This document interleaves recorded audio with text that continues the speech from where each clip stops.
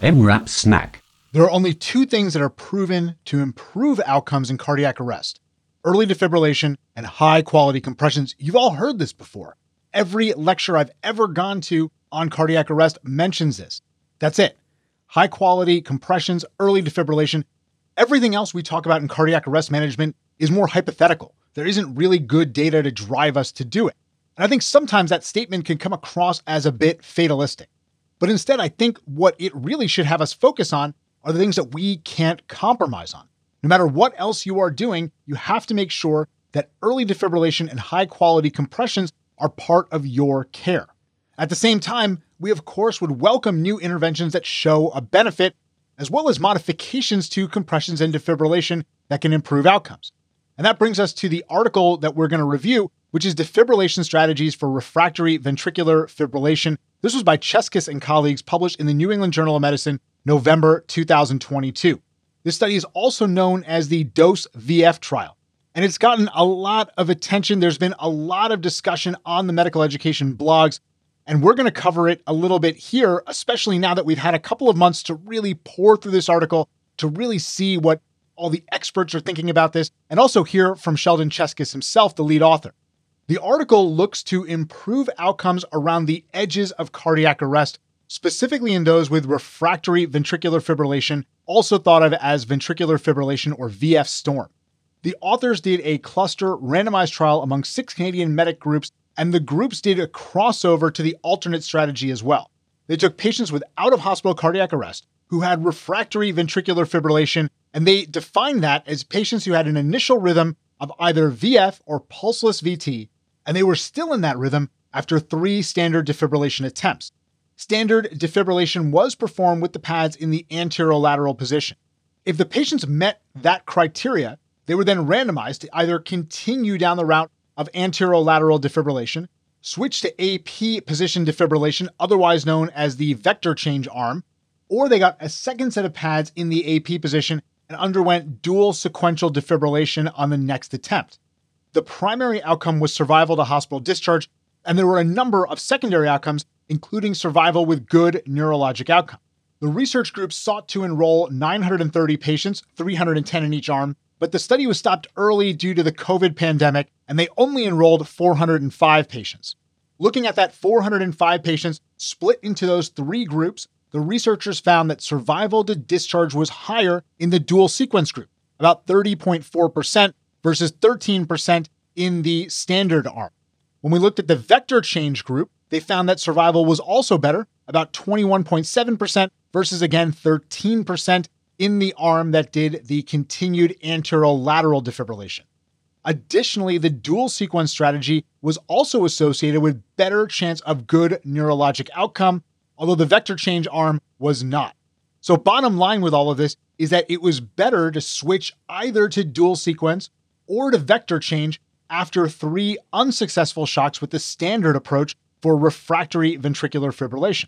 Clearly, this sounds really good, 30% versus about 13%, a huge benefit, 17% favoring the dual sequence group. That's a number needed to treat of around 6, meaning that for every 6 patients with refractory ventricular fibrillation where you switch to dual sequence, 1 more patient will have a survival to discharge. Of course, no study is perfect, and there are some limitations here. This was an unblinded study, and that might introduce some bias. And the study was stopped early. And stopping early tends to overestimate the benefits of the intervention. So possibly dual sequence really didn't have a 17% absolute benefit. It wasn't a number needed to treat of 6. It might have been considerably lower than that. We don't know the answer to that question. Despite those limitations, this is a really well done study on a subject that's really hard to get good studies on. We know it's hard to do a study on cardiac arrest patients, very hard specifically looking at those with refractory ventricular fibrillation, which is not your run-of-the-mill standard cardiac arrest patient that we see. Clearly, we need to see more data to really know if the benefit is as large as we see in this study, if it's going to be to a smaller degree. But in the meantime, we also have to consider, what do we do with this information? I'll be honest that this study doesn't actually change much for me, because I've already adopted dual sequence defibrillation in this specific group of patients. But if you haven't gone over that, then this really could change the way you manage that subset of patients, those with refractory ventricular fibrillation. If I have a patient with ventricular fibrillation, along with everything else I'm doing, I'm going to be slapping on a second set of pads after the second shock so that we're ready to do dual sequence at shock number 3. That's a little bit earlier than what Cheskis and his group did in the dose VF trial. They were actually looking at doing dual sequence after shock number 3, but I am typically doing shock 2, applying second set of pads, and then on shock number 3, it's going to be dual sequence. Most of the time, my first set of pads is in the anterolateral position, so the second set is going to be placed antero-posterior. And because this requires a little bit of patient movement, it's something that you actually want to train in advance with your teams to make sure it's a smooth transition, and you want to minimize the compression pauses.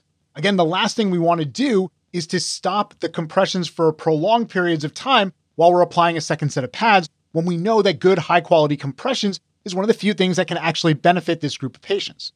Jess Mason put together a nice HD video all the way back in 2016 on how to apply that second set of pads. What if you're in a situation where you don't have a second defibrillator, which is going to be pretty frequent in the pre-hospital scenario, unless a second ambulance is dispatched to that cardiac arrest. And even in some hospitals, you may only have one defib. If I've done 3 consecutive unsuccessful shocks with that standard alignment, either anterolateral or antero-posterior, on my next defibrillation, I'm going to do a vector change. So I'm going to take those pads, I'm going to change them to a different position, and then I'm going to administer the next shock. Although I will be honest that I've never actually worked in a hospital that didn't have a second defibrillator, but I do think that vector change is a great option in the field, or if you don't have a second device. I think it's also important for us to note which patients we're doing this with. If the patient had a prolonged resuscitation in the field with 5, 6, 7, or even more shocks, they've already gotten 4+ rounds of epi, I doubt there's going to be any benefit to dual sequence defibrillation.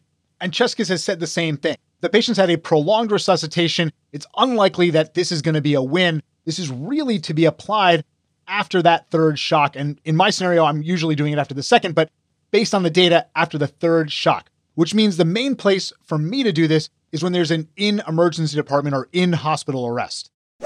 The idea of dual sequence defibrillation has been around for a bit, and one concern that folks have is that you could fry your defibrillator by using 2 defibrillators simultaneously or in sequence. Cheskis has addressed this. He said it's not really an issue. They didn't see any of these occurrences in their particular study.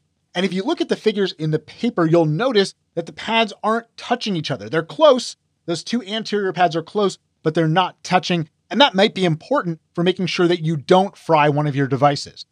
I honestly don't think we need to worry very much about destroying a defibrillator unit. And most of the companies have said, this is probably okay to do. As mentioned, dual sequence is only one part of the management in VF Storm. Susie DeMeester and Amal dove into this topic back in August 2021. And actually, Zach Shiner sat down with Sheldon Cheskis talking about dual sequence defibrillation back in 2020. You should definitely check out those segments. It gives a lot of information about this approach. At this point, I think the place that we stand is that we have enough data, enough information to say this is something you could consider adding in those patients with refractory ventricular fibrillation if you've had consecutive or 3 consecutive unsuccessful shocks with a standard approach.